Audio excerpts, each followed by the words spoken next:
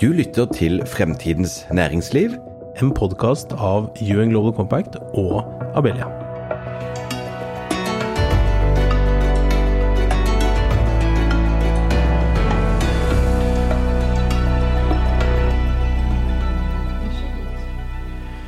Velkommen til en ny episode av podcasten Fremtidens næringsliv.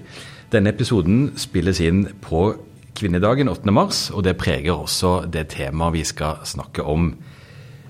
Kim, det er jo sånn at vi snakker om teknologi og kvinner, og det er jo et stort tema, men også et viktig tema vi har vært innom i denne podcasten før. Absolutt, og det passer veldig bra, og jeg vil kanskje gratulere. Det sitter noen kvinner i studio her, men det kan vi komme tilbake til. Skal vi komme tilbake til, men gratulere oss litt også. Jeg kan gratulere. Vi feirer kvinnedagen og mangfold alle sammen, men før jeg sier mer om temaet, så kan vi da begynne med å etablere hvem vi har med oss i studio i dag. Det er Aida Omerovic, som er Research Manager i Sintef Digital. Velkommen til oss. Takk for det. Og så er det Ida Furnes Breivik, som er avdelingsleder i Webstep Solutions. Stemmer. Takk for det. Ja, velkommen. Og som Kim sier, det er på sin plass å gratulere. Vi har nemlig i dag i regi av Oda og Abelia kåret Norges 50 fremste tech-kvinner, og dere er på listen over disse, så igjen gratulerer med det. Tusen takk. Dobbelt gratulasjon, rett og slett. Ja, det er på sin plass. Men hvorfor er da Oda og Abelia og UN Global Compact også opptatt av denne tematikken med mangfold, med mer balanse, mer likestilling også innenfor teknologiområdet? Det kan være mange grunner til det. Det ene er nå at man risikerer jo at det blir en bias hvis det bare er menn som lager teknologiske løsninger.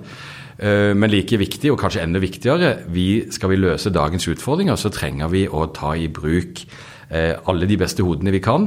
Teknologi er nøkkelen til å løse vår tids store utfordringer, og da må alle de gode hodene være med. Og så har vi jobbet med denne kåringen da noen år, og vi har vel vært nødt til å konstatere at det går litt sakte med å få opp denne kvinneandelen, selv om det er også noen lyspunkter. Det har faktisk blitt 57% flere kvinner i tech siden 2016, men hvis vi ser på andelen, så er den bare økt med 2 prosentpoeng på disse årene, så det virker som det står litt stille dessverre. Og skulle det vært balanse i dag, så måtte vi hatt 49 000 flere tech-kvinner enn det vi faktisk har i Norge. Så det er en utfordring, og det er viktig å sette fokus på dette. Så man kan jo da spørre seg hvorfor tror dere at det er sånn? Har dere noen tanker om hva som er bakgrunnen for at fortsatt så er det relativt få andel av jenter, unge kvinner, som velger teknologi som en yrkesvei? Jeg vet ikke hvem av dere som vil begynne. Aida? Ja, vet du hva? Det spørsmålet har jeg stilt meg veldig mange ganger, og jeg tenker at det er en rekke forklaringer på det. Det finnes ikke bare ett svar. Vi ser en utvikling, og vi ser det svære behovet, og vi ser at teknologien ikke bare utvikles, men også brukes på helt nye måter. Det er et ansvar. Vi ser at teknologien er driveren for det grønne skiftet, for bærekraftsmålene. Vi tar samfunnsansvar ved å utvikle og forvalte teknologi og lede, bygge opp ny kompetanse, innovere og så videre. Men vil ikke kvinner være med på dette da? Naturligvis vil vi det. Og naturligvis vil vi ta vår del av samfunnsansvaret og vise den solidariteten, bidra. Det har vi alltid gjort. Og jeg tenker at det å gå ut med dette budskapet, gjør det så tydelig som mulig, vil jo hjelpe, men svaret, dessverre, sitter ikke på. Hva tenker du, Ida? Du har sikkert ikke det ene svaret du heller, for da hadde du vært løst, men hva er dine refleksjoner rundt dette? Ja, det er jo ingen enkelt svar på det, men jeg tror jo mye av det startet i tidlig alder. Det at teknologi ofte er laget litt sånn på guttas premiss. Jeg husker I hvert fall fra da jeg gikk på skole, så var guttene satt inne og gamet, og jentene gjorde andre ting. Og det jo sånne ting som gjør at man kanskje får en interesse for teknologi, da, at du blir litt kjent med gaming, du begynner å utvikle litt selv, og så jeg tror den teknologiinteressen planter seg fra veldig tidlig alder, da. Og det gjør jo også at ved å gjøre noe med det, ved å lage for eksempel spill som formet mer for å treffe jenter, så tror jeg vi har en kjempemulighet til å også få med flere jenter fremover. Vi har bare vært litt for dårlig tidligere. Var det flaks, eller var det spillinteresse, eller hva var det som var bakgrunnen for at du gikk denne retningen? Men det tok det faktisk litt tid. Så jeg landet egentlig ikke på at jeg ville jobbe med teknologi før jeg var godt ut I studieløpet mitt. Men bakgrunnen der at jeg har alltid vært sånn genuint interessert I å tenke hvordan kunne dette her vært gjort på smartere måte. Så veldig opptatt av effektivisering og det å tenke smart rundt ting da. Så det var det som gjorde at, og jeg forstod veldig tidlig at mye av den utviklingen jo drevet av teknologi.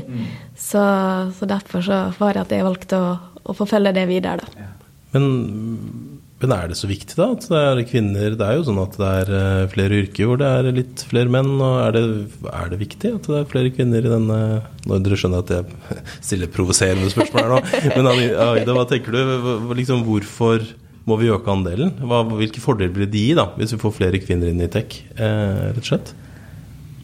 Vi trenger jo bredden, vi trenger inkluderingen, det sosiale spiller veldig inn, og det at alle skal føle seg ivaretatt, velkommen, helt naturlig. At man skal føle at man ikke går mot strømmen. Både de som kommer inn, de som vurderer å komme inn I teknologien, at de blir rett og slett fristet og ønsker seg velkommen, kjempeviktig. Men det et kjønnsperspektiv på å bruke altså produkter eller tjenester og den type ting også? Eller for det jo sånn, kan jo diskuteres litt at man bruker det på ulike måter, eller det litt sånn gammeldags å se på den måten? Ikke nødvendigvis, det kommer helt an på. Men jeg tenker at vi har bredden, og at kvinner treffer kvinner, at kvinner treffer menn og omvendt, og at menn treffer menn I arbeidssituasjoner ved studiestedene, det spiller veldig inn, for det sosiale fletter inn I det faglige, kompetansen I arbeidslivet. Det først da vi virkelig blomstrer sammen og kan være kreative. Innledningsvis så brukte jeg uttrykket bias, som jo noe man gjerne har med når man snakker om kjønn og teknologi. Kunne du utdype litt for lytterne hva den problemstillingen handler om, og I hvilken grad du tenker at det fortsatt en utfordring? Vi jo ikke vant til å stille spørsmål ved, kan man si, de stereotypiene som vi kanskje har opplevd opp igjennom. Man har jo hatt visse ønsker og mål og fristelser I dette fagområdet, I arbeidslivet som teknolog og som fagperson. Og klart at ofte så blir man ikke klar over visse naturligheter som kanskje ikke burde vært der før man stiller spørsmål om dem. Og jeg tenker at en sånn dag som denne... Har du noen eksempel på hva det kan handle om? Ja, for eksempel I statistikkene som ble nevnt innledningsvis. Jeg synes det flott at man stiller de vanskelige spørsmålene som vi ikke har svarene på I dag, og inspirerer til å faktisk tenke hva det som kan gjøre det her litt annerledes? Hva det vi kan gjøre? Hva de ulike knaggene og bidragene som kan spille sammen? Ja. Ida, du var litt inne på dette med spillverden, ikke sant? Det noen andre eksempel du kan gi på at utviklerne, de som har laget teknologien, kanskje har, ikke bare kanskje, men åpenbart har med seg sin bakgrunn, og kanskje da har en tendens som følger av at de mann for eksempel da, som kan påvirke utvikling av løsninger og produkter. Ja, altså det jo sånn vi utvikler jo teknologi som skal brukes av hele samfunnet vårt, og samfunnet vårt består av menn, og det består av kvinner, og det består også av andre for så vidt, men det I hvert fall utgangspunktet. Og da det veldig viktig at teknologi også blir utviklet av begge kjønn. Fordi vi ser jo flere eksempel på for eksempel utvikling av bilbelte, hvor det større sjanse for at kvinner blir alvorlig skadet av en kollisjon enn menn. Mest sannsynlig fordi at det utviklet av menn, og man tar hensyn til... Man tenker hvor høy og hvor tung en person da, ut fra det. Nettopp. Og jeg satt på Google Translate her en dag, og det gjorde meg så sint. Ja. Det sikkert mange som har sett den, men hvis du skriver inn på Google Translate sånn, min kjæreste på jobb, så kommer det da, my boyfriend is at work. Mens hvis du skriver at min kjæreste hjemmeværende, så kommer det my girlfriend is at home. Ikke sant, det et godt eksempel på hva det vi snakker om. Det det, og det jo, jeg tviler på at det utviklet med på en måte kvinner I tankene da. Så var du også inne på dette med å oppdage teknologi med et positivt fortegn tidlig I livet. Det vel mange av oss dessverre som får en litt skjev start I skolen med forholdet til naturfag, matte spesielt kanskje. Ida, har du gjort noen refleksjoner om hvordan man kan bidra til at barn og unge får et positivt blikk på matte, naturfag, teknologi tidlig I skoleløpet da? Jeg tenker jo at klart at forbilder betyr veldig mye. Og vi har alle forbilder. Unge som gamle, menn som kvinner, og så videre. Helt klart. Så det å være forbilder for yngre generasjoner, det tenker jeg svært viktig.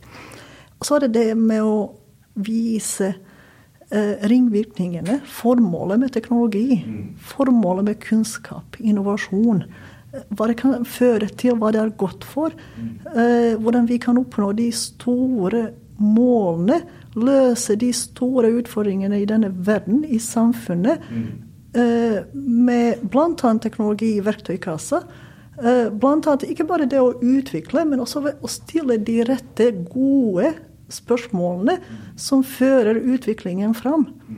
Det vel så viktig å kunne stille spørsmålene som å ha svarene, og der tenker jeg at det mangfold som må til for å faktisk kunne stille alle de rette spørsmålene.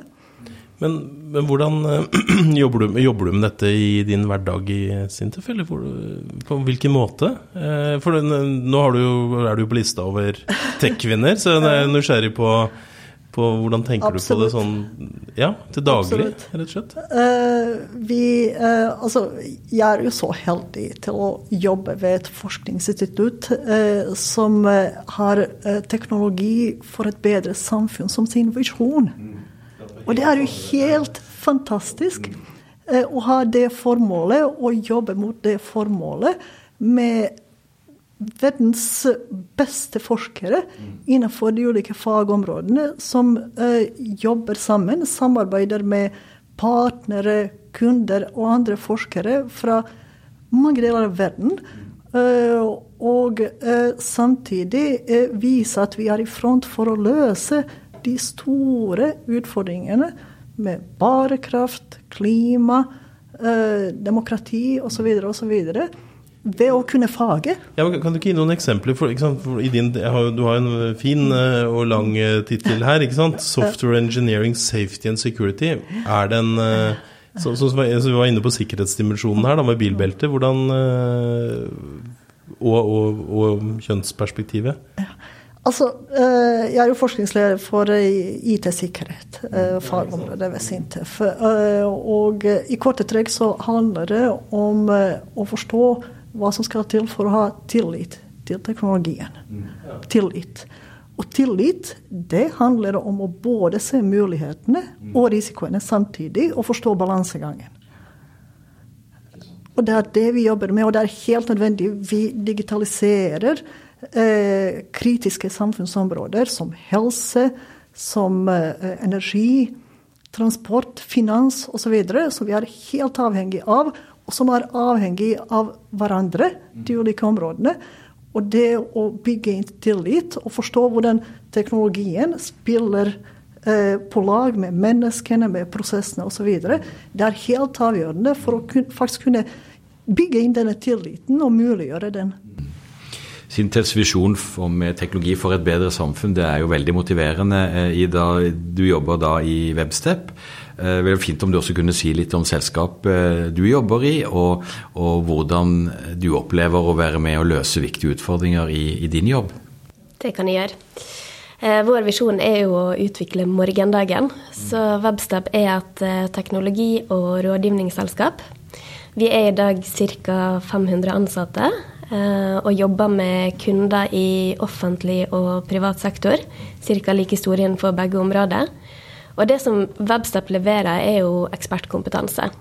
Så hvis man mangler for eksempel kunnskap innen systemutvikling, innen AI, innen analyse, innen teknologiledelse, så kan vi levere bistand på det da.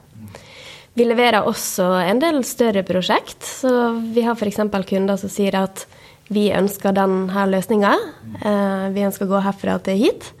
Vi har ikke lyst til å gjøre det selv, kan dere fikse det for oss, så gjør vi det. Men apropos det Aida drar opp med virkelig altså, å få lov å jobbe med samfunnsutfordringene, hvor ofte kan du kjenne på i det daglige at nå jobber vi med en viktig samfunnsutfordring, eller du så langt ned i teknologien at det bildet forsvinner?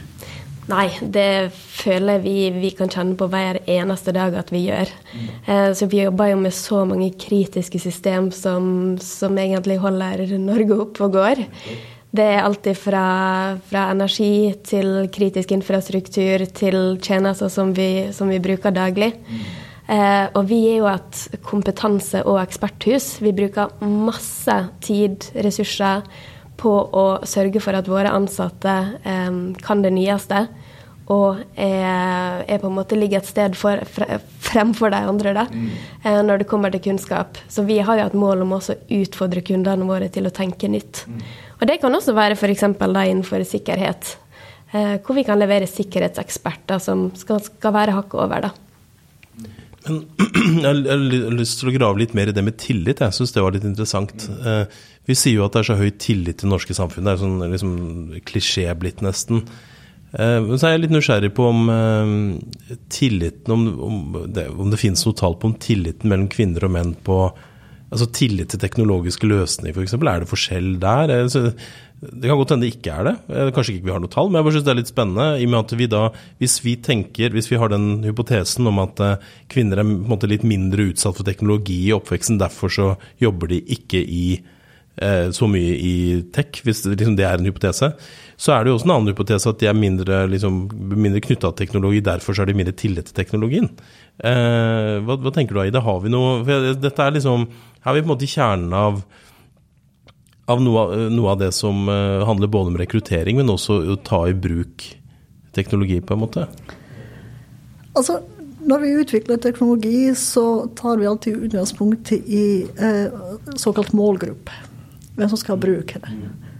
Og vi investerer mye ressurser i å forstå denne målgruppa. Hva de ute etter. Noen ganger så kaller vi det for å danse med brukerne. Vi danser med brukerne når vi utvikler.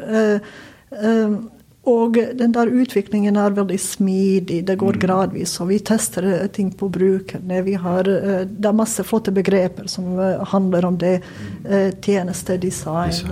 Brukerreise og så videre. Brukerdans var jo enda flottere egentlig. Ja. Brukerdans og brukerreise, ikke sant? Og man jobber gjerne i veldig sammensatte grupper for nettopp å ta de ulike hensynene. Man setter sammen faktisk utviklergruppene på en måte som gir bredde også. Så det flere hensyn som bidrar til det der å forstå brukeren, og det helt i sentrum. Brukeren i sentrum og skal være i sentrum. Og da ligger det litt i kortene at vi gjør en del antagelser på alder, kanskje skjønn, og litt avhengig selvfølgelig av hva vi prøver å utvikle. Vi ser en del frem i tid. Jeg sier litt om kanskje litt som tiden det skal brukes i, og hvor lenge, alderen. Så klart at vi antar veldig mye. Og noen ganger så antar vi en del om skjønn også. Og klart at det mennesker på begge sider av bordet, både de som utvikler og de som bruker. de som forvalter det. Det kreativitet og subjektivitet. Og det en grunn til at vi kaller det for tillit, og ikke troverdighet. Og det faktisk forskjell, det gjort veldig mye forskning på de to begrepene der, for troverdighet handler om den nøytrale varianten av tillit. Tillit den subjektive, og tillit minst, og jeg kan velge å ha tillit, eller jeg kan velge bort å ha tillit, og det opp til meg. Mens troverdighet noe som man faktisk kan definere objektivt og avgjøre binært hvorvidt noe troverdig eller ikke. Ida, tror du at nå skal vi jo særlig på en dag som denne, være forsiktig med å anta at kvinner sånn og menn sånn, men når vi inne på dette med det store bildet, med motivasjon, med samfunnsutfordringer, hva tenker du om yngre jenter som skal velge studieretning og velge fremtidig jobb? Tror du at dette med oppgavene og mulighetene som teknologien kan være med å gi, har det noe å si for jenter? Tror du det kan ha noe mer å si for jenter enn gutter, hvis man må våge seg frem på med litt sånn sjablongmessig tilnærming? Ja, det tror jeg, og jeg kan jo bruke meg selv som et eksempel på det, at jeg forstår jo at hvis jeg skal kunne påvirke på de områdene som jeg har lyst til å påvirke på, så har jeg nødt til å lære meg noe om tech. For det tech som med på å gjøre disse påvirkningene. Hvilke områder var det da? Det var faktisk innenfor sirkulær økonomi og bærekraft som traff meg først. Så jeg har jo alltid hatt 100 ideer om ting som jeg vil gjøre, men bare merket på en måte litt at jeg hadde kunnet for lite om tech til å faktisk få satt i gang med det da. Ja. Men det som vi i Webstab gjør en del for å på en måte øke teknologiinteressen hos yngre jenter. Vi med på Tenk Tech Camp, på Jenter og teknologi. Vi ute i skolen, eller ikke det? Vi ute i skolen, ellers inviterer vi jentene inn til oss. Og på en måte lager en dag hvor de får sitte og leke seg med teknologi da. Og da bruker vi også en del eksempel som gjerne treffer unge jenter da, og sier at dette her hadde ikke vært mulig uten teknologi. For eksempel TikTok jo alltid et veldig godt eksempel å bruke, for det noe som fenger disse unge jentene da. Så vi har for eksempel lært deg basic Python-programmering ved å bruke sånne Imagy Charms, som egentlig ser ut som sånne små søte Tamagotchier, hvor du kan lage blomster og hjerte og skrive tekst og sånn. Så de en sånn veldig praktisk tilnærming til å lære seg litt programmering, som forhåpentligvis kan skape mer interesse hos dem da. Har vi gode tall på dette, Ida? Det kanskje ikke dette akkurat ditt område, da, men altså, det flere unge kvinner nå enn før som engasjerer seg direkte inn i teknologi og kanskje tar utdanninger, liksom øker det? Eller så det ganske, det vel kanskje noen tall fra undersøkelsen også på det, men går det i riktig retning, eller står vi ganske stille, sånn som undersøkelsen jo, sånn det store bildet viser? Det går i riktig retning. Om det går i riktig hastighet, et annet spørsmål. Det går i riktig retning, og jeg tenker at det veldig mange grunner til det. Det at man synliggjør viktigheten av teknologi som selve grunnmuren, som kjernen i faktisk å ta ansvar og ta roller. Vi har flere rollemodeller. Det inkludering og åpenhet og så videre. Og det å ta samfunnsansvar gjennom å kunne teknologi tror jeg kjempeviktig, og det blitt mye mer synlig nå. Teknologien har trengt inn i styrerommene, i toppledelsen. Det en kjernekompetanse som man helt avhengig av å kunne ta for å kunne forvalte det på gode, nyttige og riktige måter. Og da må den kompetansen være hos de som faktisk utvikler, tar ansvar, forvalter, leder, slik at det en forutsetning. Da må vi jo være så ærlige da, at hvis vi ser utenfor børsen hvor det pålagt å ha 40% kjønnskvotering av kvinnemenn, så det jo bare 20% av styremedlemmene som faktisk kvinner. Det har økt bare i hvert fall 3% eller noe siden 2002. Så det er jo det samme da, det går i riktig retning, men det alt for sakte. Så det er jo noe som på denne dagen i dag, så er jo dette nå ser jeg at NHO også går inn for kjønnskvotering etter at næringsministeren har lagt fram forslag om det, og det er klart at dette må jo spille sammen, ikke sant? Vi må ha kvinner i lederroller og kvinner og menn i lederroller og i teknologi begge steder, ellers så mister vi det jo på en måte både i teknologien og i styrerommet, da blir det en slags dobbel, ja hva skal vi si, jeg klarte ikke å finne på noe bra ord, dobbelt minus, men dette er interessant, ikke sant? Altså, hvordan spiller dette sammen? Ja. Nei, det er veldig interessant, og næringsministeren som du refererer til var jo til stede under kåringen i dag også, og pekte på denne utfordringen, så det er vel sånn at man kanskje også må se på noen enda mer kraftfulle grep, som det heter, men mye handler vel om motivasjon, og Aida, du brukte også begrepet rollemodeller som helt sentralt, og det er jo også bakgrunn for at Oda og Belia har denne kåringen hvert år. Vi ønsker å løfte frem rollemodeller, og i år var dere da på denne listen, og det synes jeg dere skal være fornøyd med og stolte over. Men jeg kunne tenke meg å høre fra dere også, helt på tampen, vi har et par minutter igjen da, men høre fra dere begge to hva det betyr å bli anerkjent på denne måten, og om dere tror det også kan bety noe i en større sammenheng. Ida, hva tenker du? Nei, jeg synes jo det er en helt fantastisk anerkjennelse å få. Jeg er veldig ydmyk over at jeg har fått den, fordi altså, det finnes så fantastisk mange flinke jenter som jobber med teknologi. Vi har så mange av dem i Webstep, og veldig ydmyk over at det var jeg som fikk plass på den lista. Men jeg ser jo også det at vi mangler kanskje store rollemodeller i teknologi. Det er veldig mange andre bransjer hvor det er sterke kvinner som er ute og er sterke rollemodeller. Men det har nok vært litt tomt i teknologibransjen. Så det at Abelia og Oda faktisk tar grep og prøver å løfte frem rollemodeller gjennom en sånn kåring, det synes jeg er fantastisk bra. Og jeg tror også at det er mange kvinner i tech-bransjen som vil strekke seg mot å havne på den lista. For det er også viktig å på en måte utfordre oss som allerede er i bransjen til å strekke oss videre. Ja, og dette forplikter jo dere nå også til å faktisk være med og tørre å stikke seg såpass frem at dere også viser ansikt og sier at dette er viktig, og dette er ikke minst spennende og meningsfullt. Aida, hva tenker du om det å være med i en sånn kåring, og kan det bety noe, tror du, utover at det sikkert føles veldig hyggelig og som en god anerkjennelse? Ja, klart det er veldig stas. Det er inspirerende. Og jeg tenker at det inspirerer meg av noe en ting, men jeg er helt sikker på at det inspirerer langt utenfor. Og se kvinner som har gjort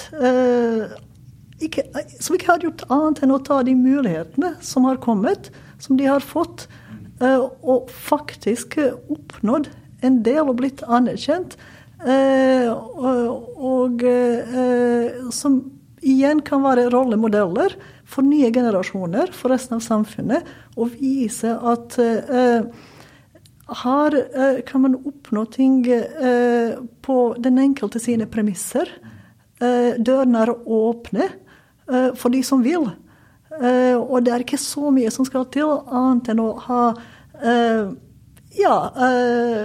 den der drivkraften, nysgjerrigheten, på plass og ta de mulighetene som kommer. Og jeg vil invitere og oppfordre alle til å ta sjansen. Ida, nå får du et par veldig korte ord her på slutten, for nå er producer i gang og vinke her, så nå vi går inn for landing. Ja.